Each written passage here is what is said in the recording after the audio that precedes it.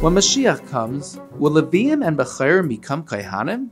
Regarding Leviim becoming Kohanim, that's something that it says in Kisvei Arizal. The Arizal writes that because it says, he brings it from the Pasuk, it says, HaKohanim HaLeviim B'nei Tzadik. In fact, like everything in Pnimius HaTorah, the source and root is in Nigla de Torah, but something Nigla de Torah that's not spelled out in the full way.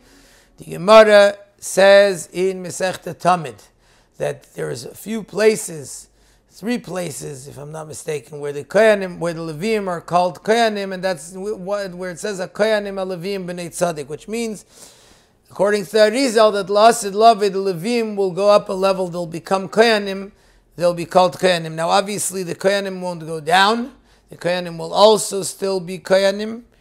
The Bechorim,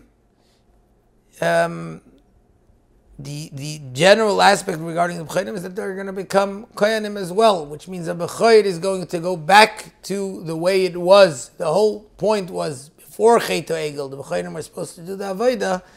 Everything when Mashiach comes go back to its original way, and therefore there's no longer the problems, and the Bechorim return to again become Kohanim.